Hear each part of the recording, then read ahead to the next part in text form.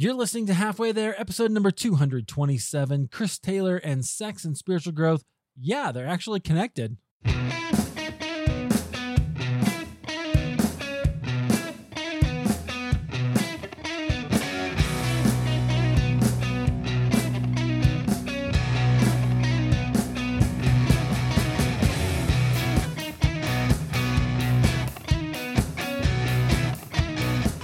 Welcome to Halfway There. This is the show where we have honest conversations with ordinary Christians about today's Christian experience, and I am glad that you're here.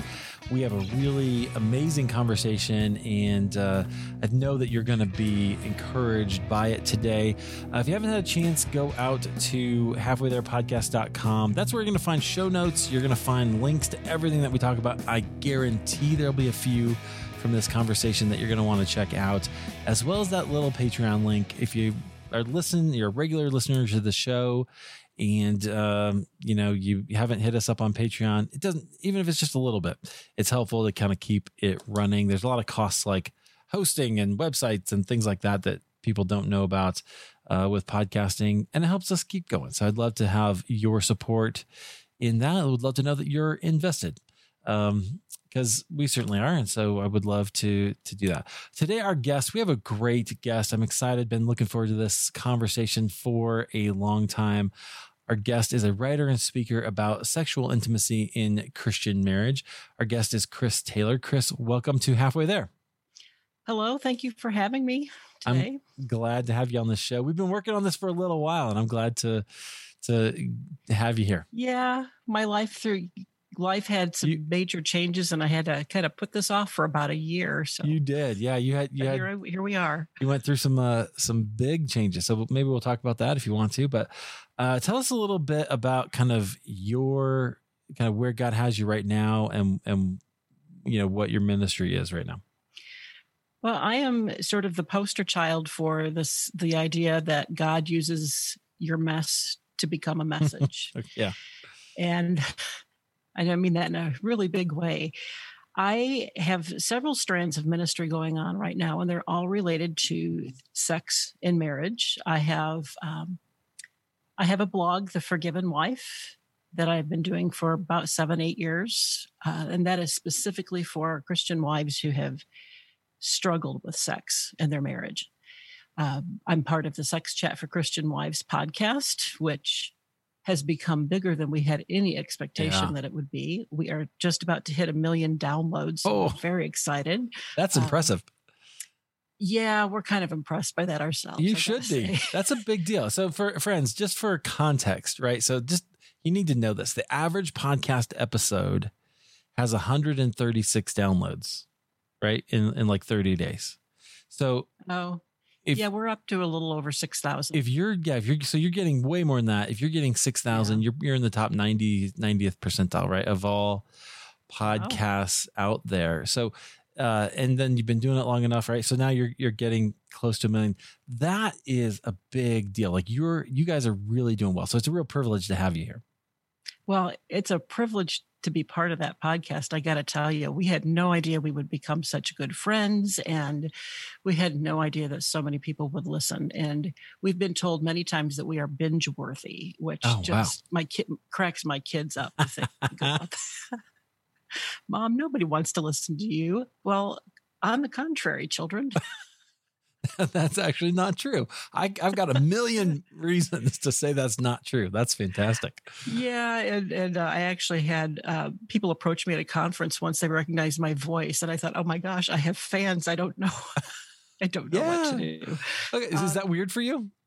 Yeah, it's I totally stumbled over everything and didn't even know how to respond, because that had never in my life occurred to me that would actually happen. Wow. So I have my blog. I'm part of that podcast. One of the things I'm really excited about right now is my online community called Honeycomb and Spice. It is for Christian wives who want a safe place to ask questions about, to share their struggles, to get some encouragement.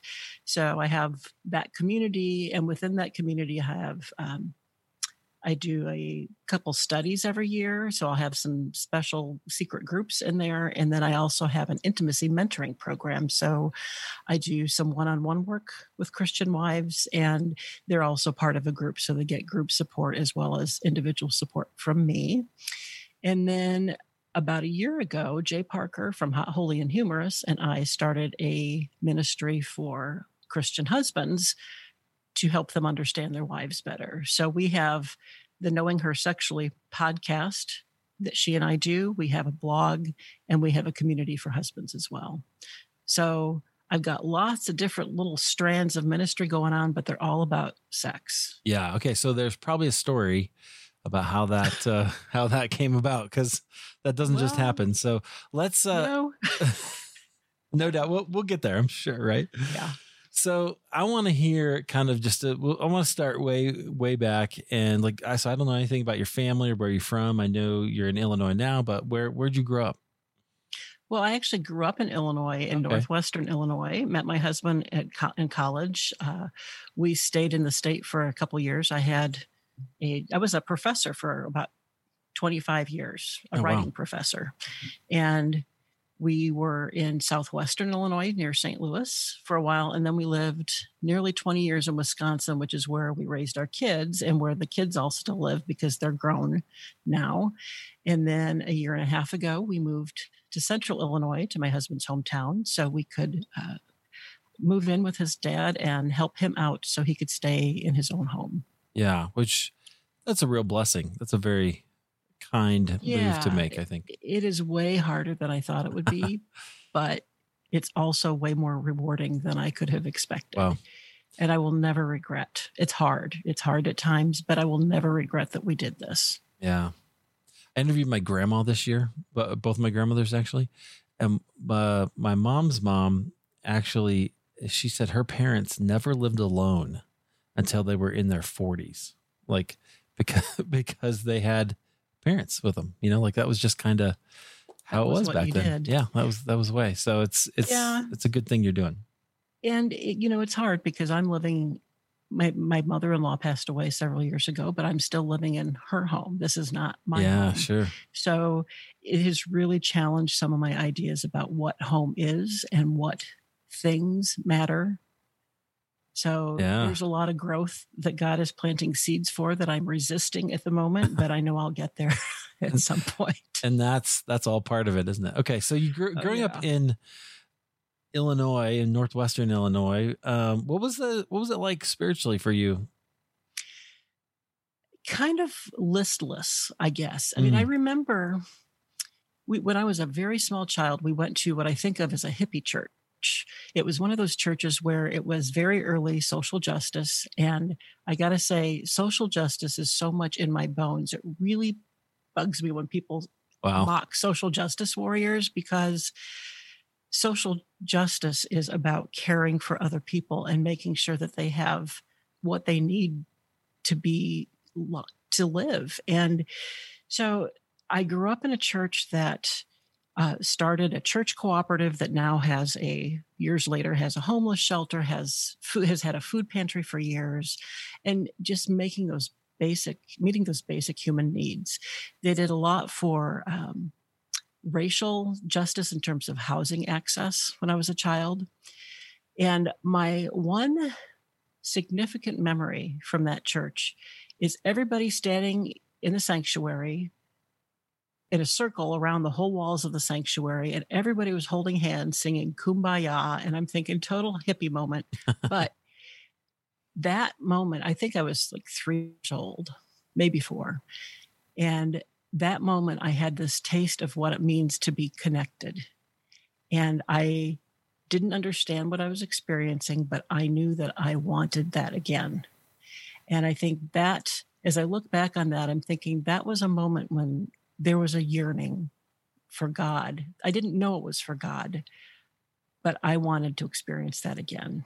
And so my earliest spiritual development was very much about this connection that we feel with other people and with God at the same time.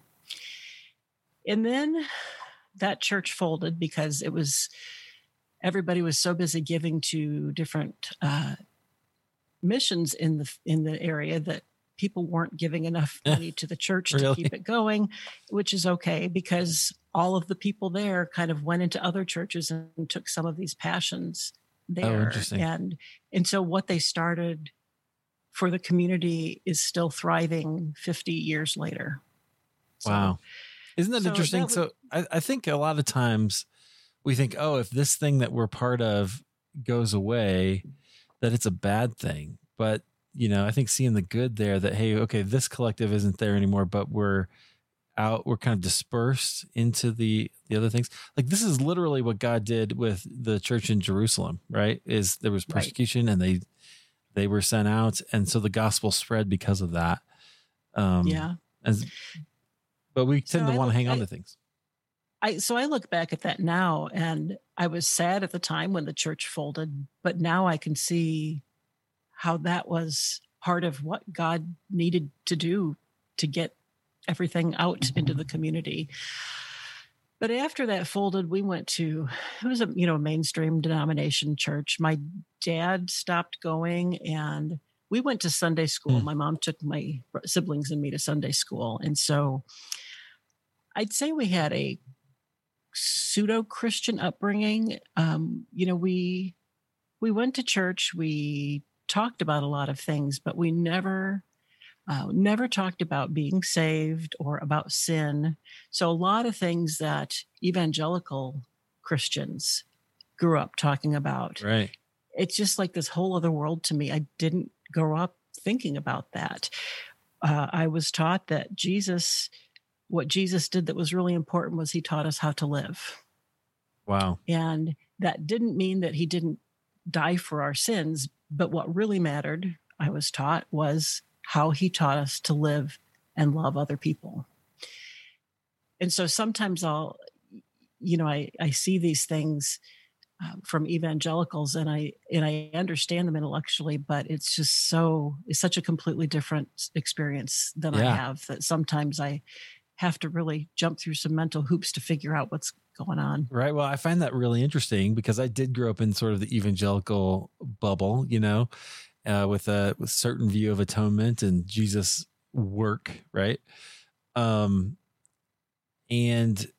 so I've spent, just as you say that, it occurs to me that I've spent a good chunk of my education and sort of adult life trying to learn what Jesus was teaching about how to live and love, right? Like that's what I'm pursuing that because I realized it was lacking, right? Whereas maybe you're, going the other way. I don't know, but that's kind of interesting.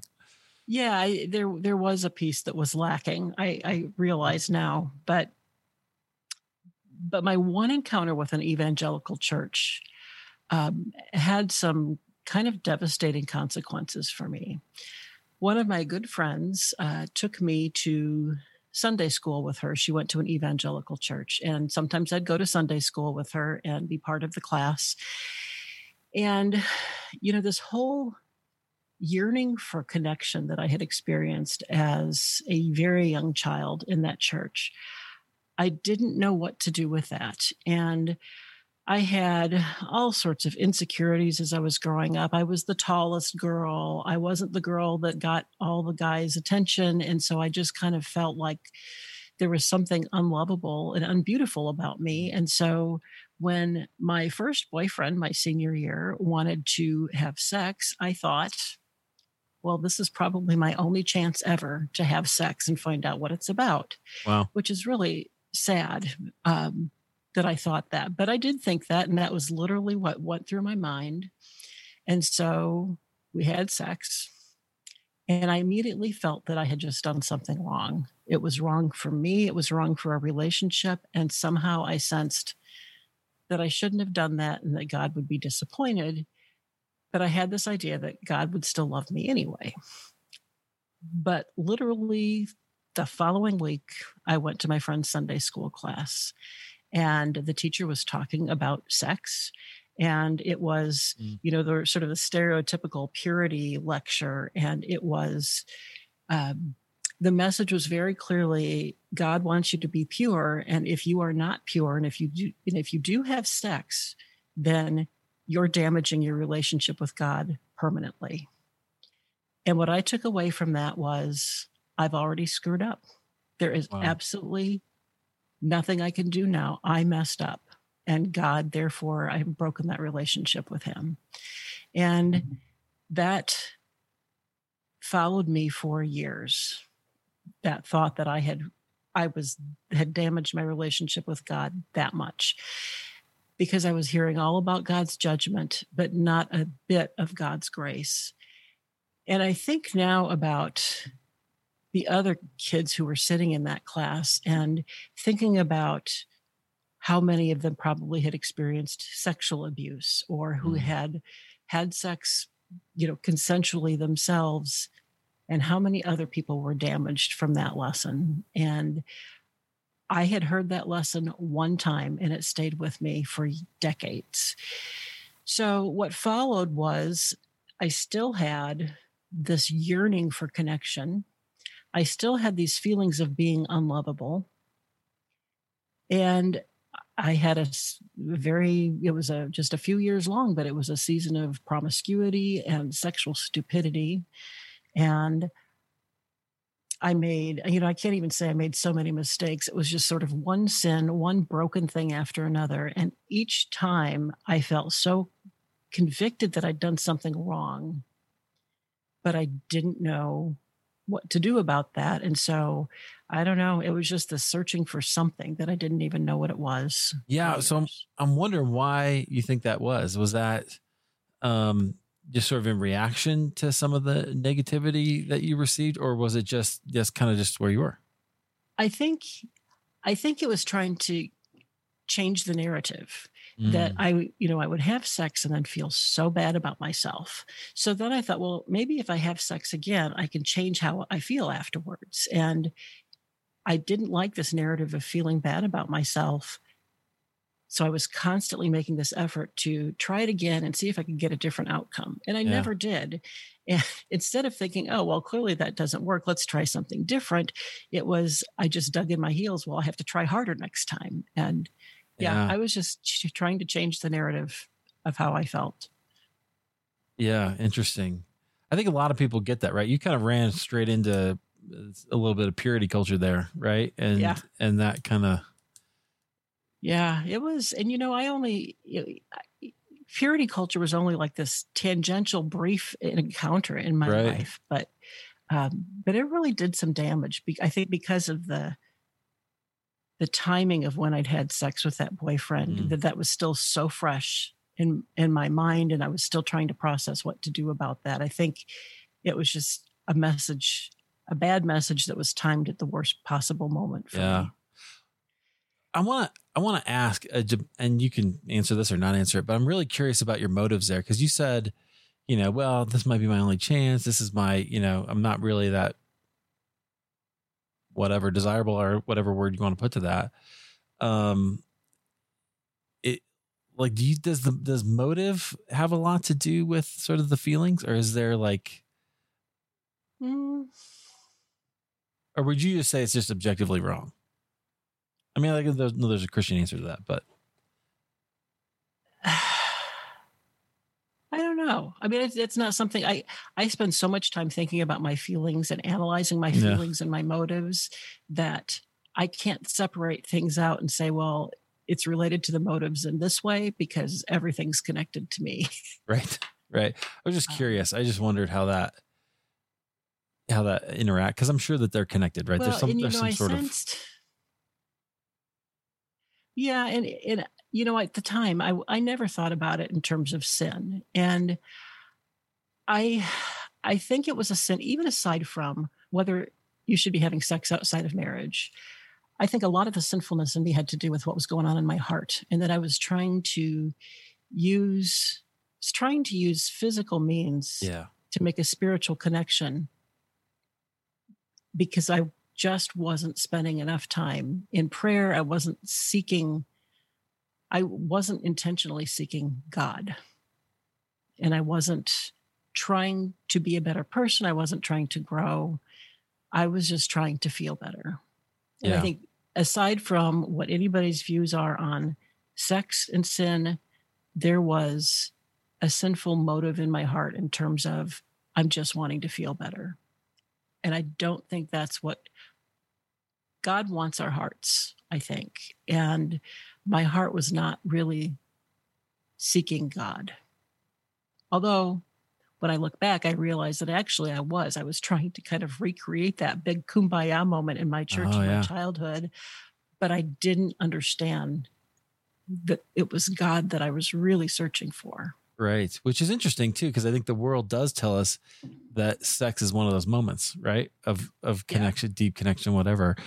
And so I could see why you go that direction. Interesting. Okay. So yeah, go ahead. Go ahead. I'm sorry. I'm making noises with my lotion. Oh, that's all right. Well, I was going to ask, I was just putting some on too. I was going to ask, you know, how that then resolved. So you had a season where you were kind of pursuing that. What happened? And then how did you kind of figure that out? Well, I ended up meeting my husband, and we had sex way too early in our relationship. But we ended up, you know, we got married, and just the fact, you know, I felt like this relationship was really different than any other relationship I'd had. And the fact that we were having sex really bothered me because I wanted this to be different in every way. And so all of that premarital sex, even with the guy I ended up marrying, became part of the baggage that I dragged into our marriage. So when we married, you know, you got two people with very different upbringings trying to figure out how to live a life together.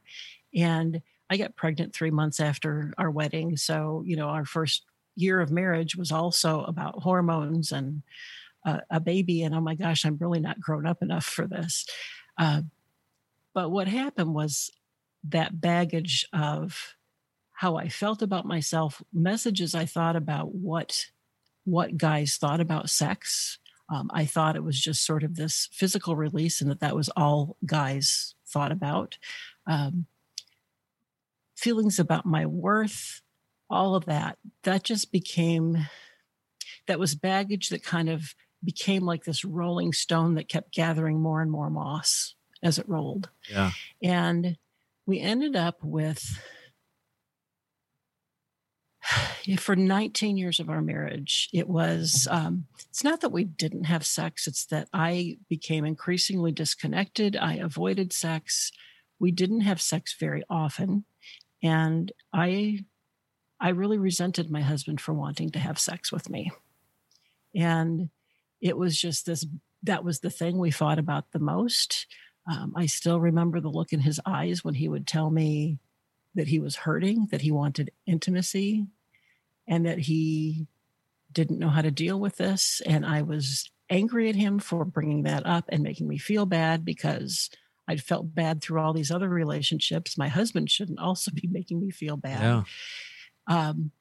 And it was the biggest source of tension in our marriages. In our marriage, it was the biggest source of tension for us each individually. And, you know, at one point he was so upset with me that he said, well, there's something wrong. And I said, well, fine, but you're the one having a problem. You're the one unhappy about this. So you should go get help. And he said, no, you go to counseling. I'll show up only to help you figure out what's wrong with you. So it was just, you know, obviously we were not really being team players with each other.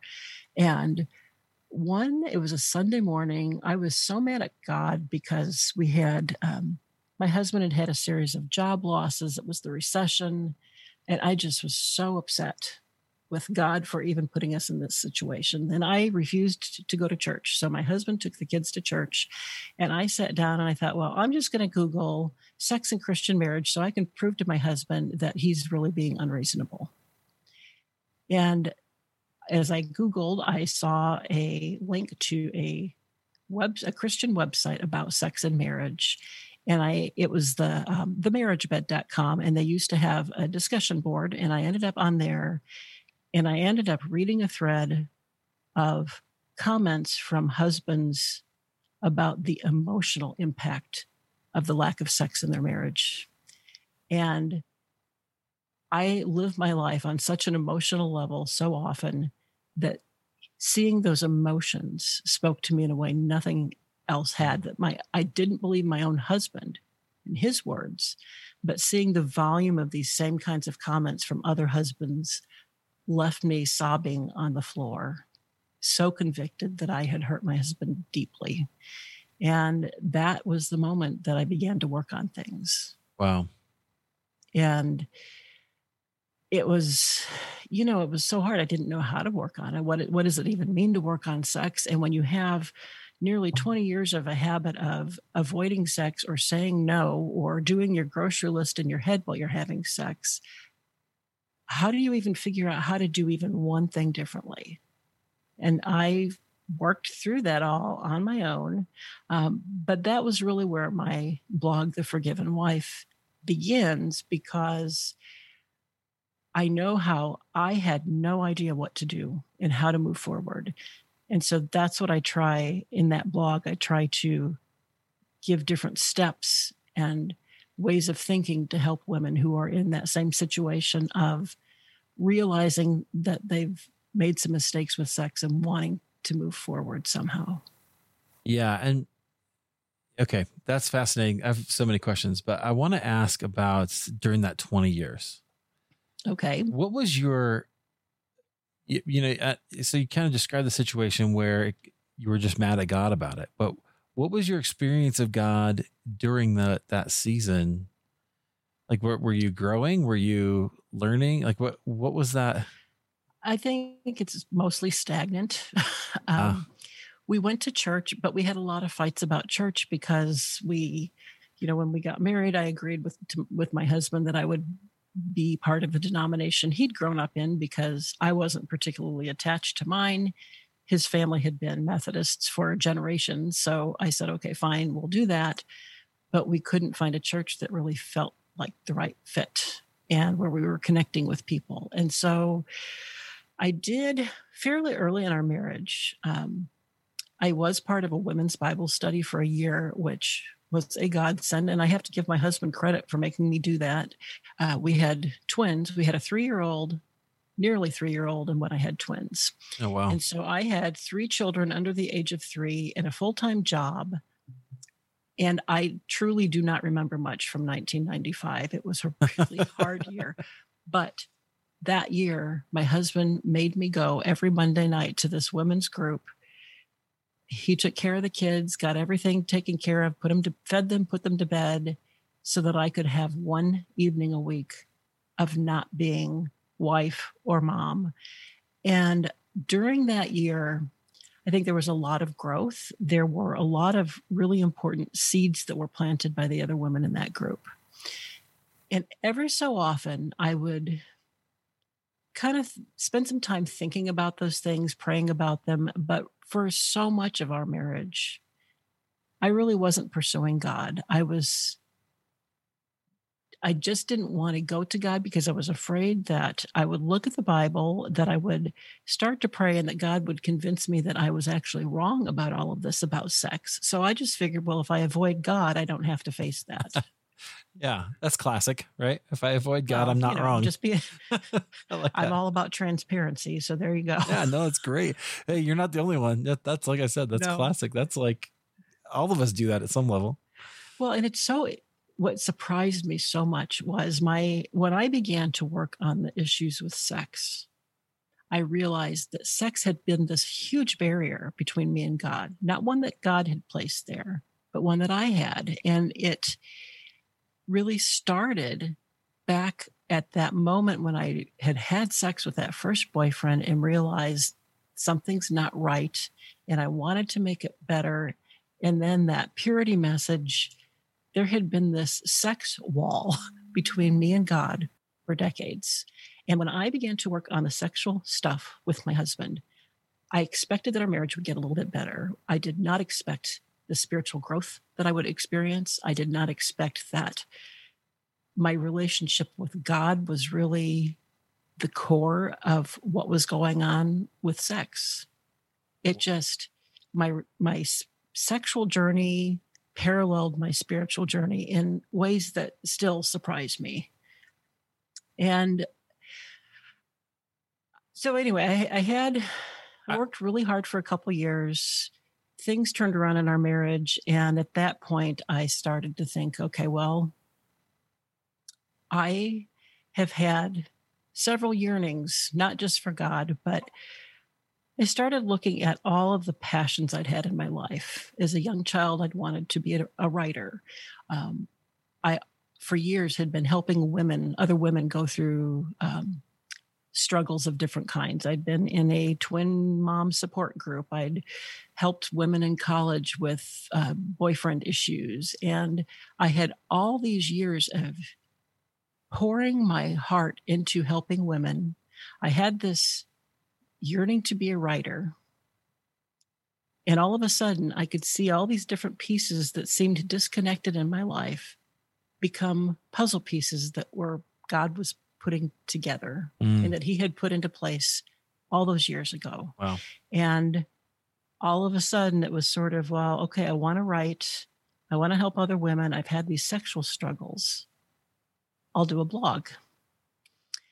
So about, a few months after I started my blog, I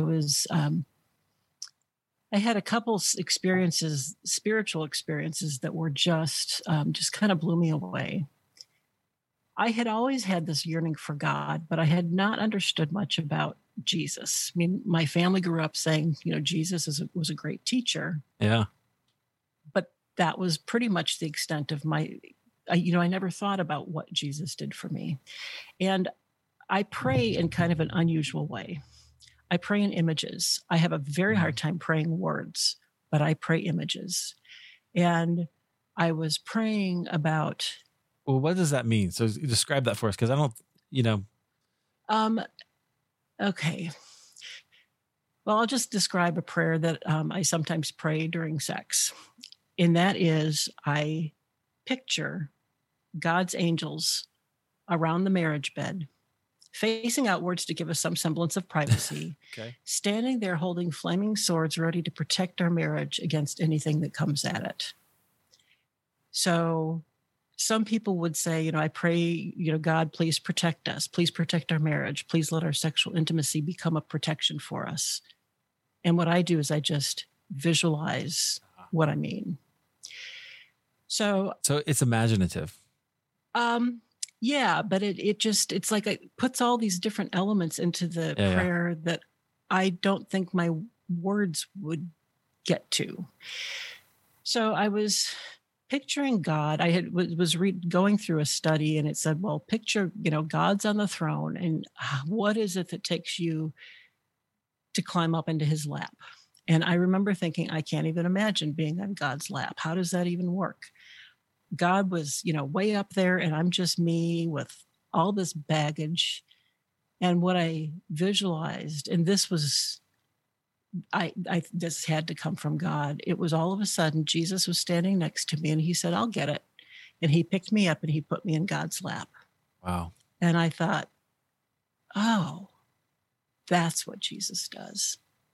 And I still get chills thinking about that. That was such a powerful moment. God was the one, or Jesus was the one that put me into God's lap because I couldn't do it myself. And that just still blows me away. Oh, that's beautiful. I love that he does that, and that he shows up and unexpected, right? He just shows up in your imagination. I mean, and I was at work. I used to take these prayer walks during work after lunch. And so I was in the parking lot at work. And I thought, I don't even know how to go in. And, I was running a study center, and I was managing tutors. And I thought, I don't know how to go talk to my tutors about study skills when I'm sitting here trying to figure out, wow, that's what Jesus does. Yeah. So then the very next day, I was still kind of processing this. And I was thinking about, okay, that's what Jesus does. But what do? I still have all this baggage. And that prayer was me wearing Flashdance clothes, because that was sort of like the Flashdance movie, and the torn t-shirt and all of that was sort of the movie when I was in my promiscuous phase. So I was wearing my Flashdance clothes, and there was God standing in front of me. And I knew that the clothes were my baggage. And I said, God, I don't know what to do. And he reached out and he just started to unzip. And all of a sudden, I unzipped my entire flash dance clothes, dropped them on the ground, and there I was, shining light. Wow. And at that moment, the baggage was gone. I dropped it. And what was truly me and this Holy Spirit within me was shining because the baggage was gone. Wow. That's amazing. I love that. That's so in Colossians, Paul says, put on, like he uses that language, right? Of put on, right? Of clothing, take off the old nature, put on the new nature. I mean, you like literally had a vision of you doing that. Yeah. And that just still blows me away because those were, literally within 24 hours, I had Jesus putting me on God's lap and my baggage being discarded and my true self shining through. And those were such powerful images. And every time now I struggle with faith because, I'm human and I still mess up a lot. And I still, we still have hard things. And I still sometimes wonder, well, is this all real? What's going on? Yeah. That I have those moments and they ground me so much. Yeah. It sounds like they serve as kind of anchors for your trust in God. Very much so. Yeah, I love that. So it sounds like you prayed that way for a long time. Do you think, like, do you actively seek those kinds of experiences or those kinds of prayers, or is that just something that God gave you in those two moments that? No, that's how I actively pray. I mean, yeah, ask my friends. It's like when it's time to pray, I can't pray with words. I cannot pray, with other people because there's all this imagery in my head that it's like putting it into words to speak out loud is this extra step. Yeah. I pray in images because that somehow captures the fullness of what I'm really trying to say to God. Oh, that's interesting. So the fact that I pray that way, it makes sense that is how God spoke to me in a way. I think we have a God that is so amazing and will reach out to us in the way that's going to speak to us the most. Oh. And for me, giving me these images just fit perfectly because that's how I was already praying. Yeah. And so I had this prayer and he just stepped in. I just think that's so beautiful. Friends, I want to point that out because I don't know where you are and I don't know if you have something like this, but I grew up with these ideas that, sometimes I say we were told two things: read your Bible and pray, but nobody ever taught us how to do either one of those. And prayer was very intercessory, which is fine. It's really wonderful. Needs to happen, but it also is sort of conditioning in a way that this is the way that, we do these things. And so when you come to your own personal prayer, it's harder. But if you're like Chris and you pray in images, I've like you've had some similar or some experiences where Jesus just showed up and I was like, what are you doing here? Okay. And that sort of imagination, just stepping into where God is and let him show me some healing. Like that might be okay, guys. So if you or maybe there's something else, maybe it's someplace else, maybe it's nature. I don't know. But whatever it is, it's okay for you to go and experience God in those ways. And just know that. So I'm hoping that if that's you and you need some permission to do that, consider it given. You've got it, and God wants to meet you. And I didn't grow up knowing that wasn't a way to talk to God. So, I didn't have to unlearn anything. That's cool. Okay. So that sounds like that was a life-changing moment for you. You started blogging. Your blog, you must be doing well. You're still doing it. This has been a few years now. I mean, this past year has been a struggle. We made the move to live with my father-in-law. So I'm even struggling to find space to write and to podcast. And we had some issues with one of our sons, some legal stuff that kind of threw a wrench into life. And my daughter got married this year. So even aside from the fact that it's 2020 and there's a lot of stuff going on anyway, we've had a lot going on in our family. So the blog, I have not blogged as much as I was for a while, but it's still, my heart is still there and I'm still drafting ideas out. But yeah, that was that was really my response to God putting all of these different passions for helping, for writing. Once I realized that God had put all those desires in me all along, I knew that that was what I was supposed to do. Yeah. See, I love that. I call that finding yourself in Christ, right? When you kind of realize, oh, this is all these things that I've been trying to do. This is God bringing them all up for a reason, right? Right. And, I spent so much of my life feeling unfulfilled, yearning for something I didn't know what it was, wanting to write. And all of those things came together when I began to write about sex. Wow. And so, when I said earlier that this was, God making my mess into a message, that truly has happened for me. And I made a promise to God that I would be transparent, that I would never try to misrepresent the truth to make myself look better. I have sometimes altered the facts a little bit to protect my family, but never to protect myself. So all of my selfishness and weird thinking about sex over the years, it's in there. It's in that blog, and I even have a very transparent post about female sexual dysfunction and being with the doctor, and you're going to love this, peeing on her hand when she made me laugh. Yeah. So, and if anybody out there is listening who is a middle-aged woman, you get it. But I just put it all out there. Yeah. Well, but so that's part of what makes your ministry so powerful, right? Is you're willing to go to those places that the reality is we all experience in one way or another. I mean, yeah. And so, cause that's part of the human experience, but it's the transparency. And here's what I think is great about it. And there's so many things, but is the internet and kind of this age that we're in really values that transparency, right? Really values because right.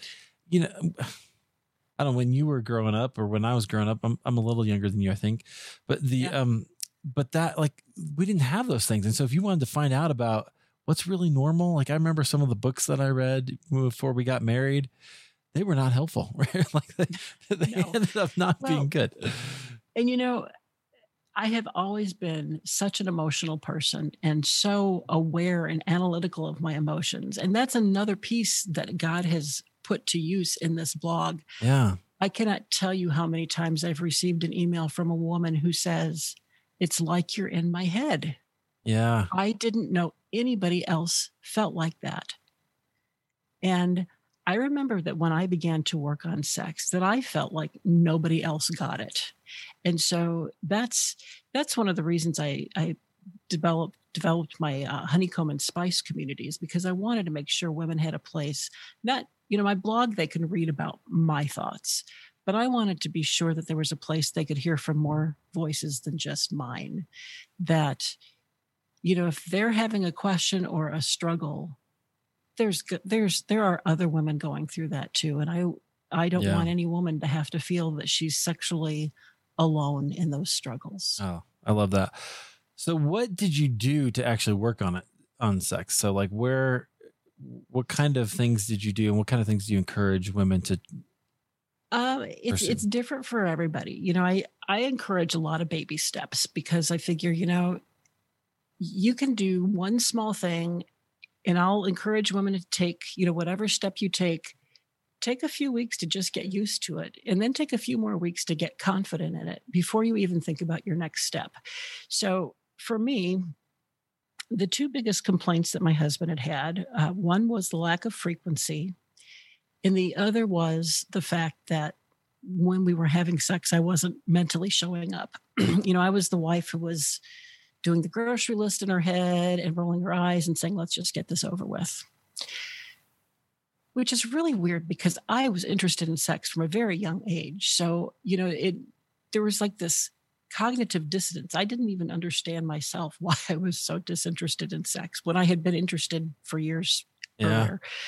But what I decided to do was to work on just one thing. And the first thing I worked on was being mentally present. I thought, okay, if my body's busy having sex, I can at least have my mind be there for the same thing. And so I worked on that. And it was a matter of constantly reminding myself that I can think about my grocery list later. I can, the dishes will still be waiting for me when I'm done. Right now, I'm here with my husband, and it's okay that we're having sex. I would just have this mental script going through my head. I was so easily distracted by what was going on in my mind that I decided that, okay, I can focus on physical things. Like, what does it even feel like to have, my hands on his arms? What am I physically experiencing right now? What is the lighting like? What is the temperature? I forced myself to pay attention to my body being there as a way of helping my mind stay focused. Because I figured that had been his biggest complaint, was my lack of actually being fully present. Yeah. So if I could work on that one thing, that would have a bigger impact than other things. So even if we still weren't having sex very often, at least when we were having it, it was a better experience. Yeah. Then when I decided I needed, I realized I had this automatic no. If he would say, you want to have sex? My answer was always no. Part of that, I realize now, is because that's sort of a normal female sexual response of not really being interested in sex until we're actually experiencing some sexual arousal. Desire, for women, desire comes after arousal, typically. Whereas for men, it's more arousal and that, hey, right. I want to have sex, and bang, here I am ready. So, when he would say, do you want to have sex? And I would say no. It was partly because that's just a normal female sexual response. But I also realized that I was doing it automatically without even allowing myself to think about whether I did want to have sex. So the next thing I worked on was my response to him. And I practiced.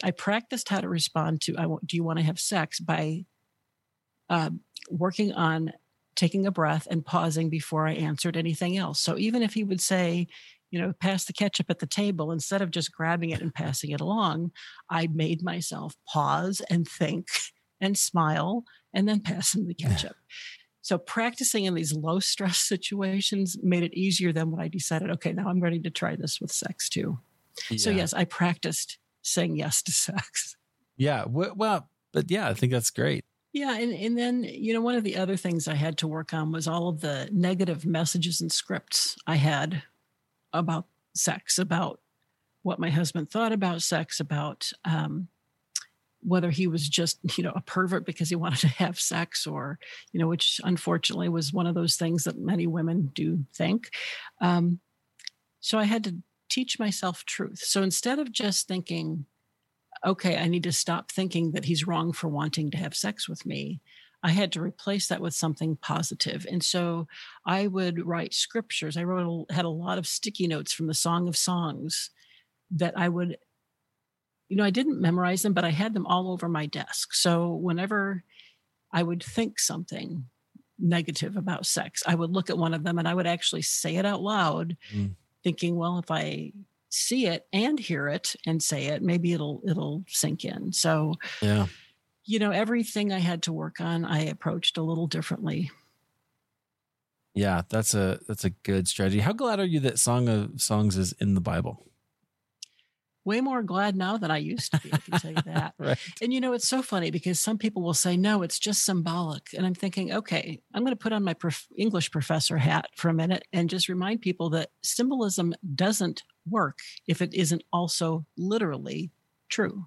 Wow. The only reason Song of Songs teaches us anything about the relationship between Christ and the church is because we understand it on a physical, sexual level as well.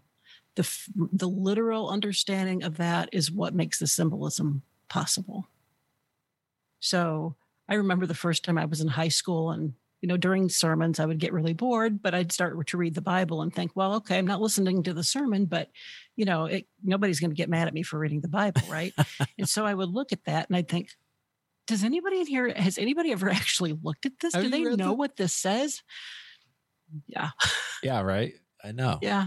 I know, but that's good. I think it's just another example of God's goodness to us, right? To put that in there to give us a good picture of what. And it's there's so much in there. There are some verses that I think pretty strongly speak to oral sex, to adventure, to just enjoying the physical experience. There's so much in there.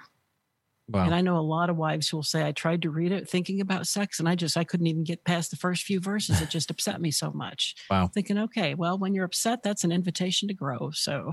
Oh man, that's so good. Yeah, that's absolutely true. Oh wow. Okay, so it sounds like you've been on quite the journey. So you've kind of been through all that, and you've turned your mess. How did you say it? Turned your mess into turn your mess into a message. Into a message. Yeah, that's right. Which is amazing. What I want to definitely point out all of the places people can find you. So we've got links to all these things that you mentioned in the show notes. Forgivenwife.com is your website, as well as Honeycomb and Spice. Honeycomb Spice. Honeycombspice.com is my online community. Great. And then you can always go to, look up Sex Chat for Christian Wives. Guys, you're probably in the podcast app already. Just go over, flip over, and search that up. You'll find that as well. And then we also have our ministry for men. Oh, yeah. Knowing Her Sexually. And it's a podcast. You look for Knowing Her Sexually, but online we are at khsministry.com. It's just so funny to think, after all those years of resisting and avoiding sex, that now I'm the one who's doing a sex blog and a sex podcast. And, here I am. Yeah, well, God's using the thing. I think that is truly amazing, and I'm grateful for it. Thanks, Chris, for being here. I appreciate your story. Thanks for being so vulnerable. I think God is doing some great things with your ministry. All right, thanks for having me.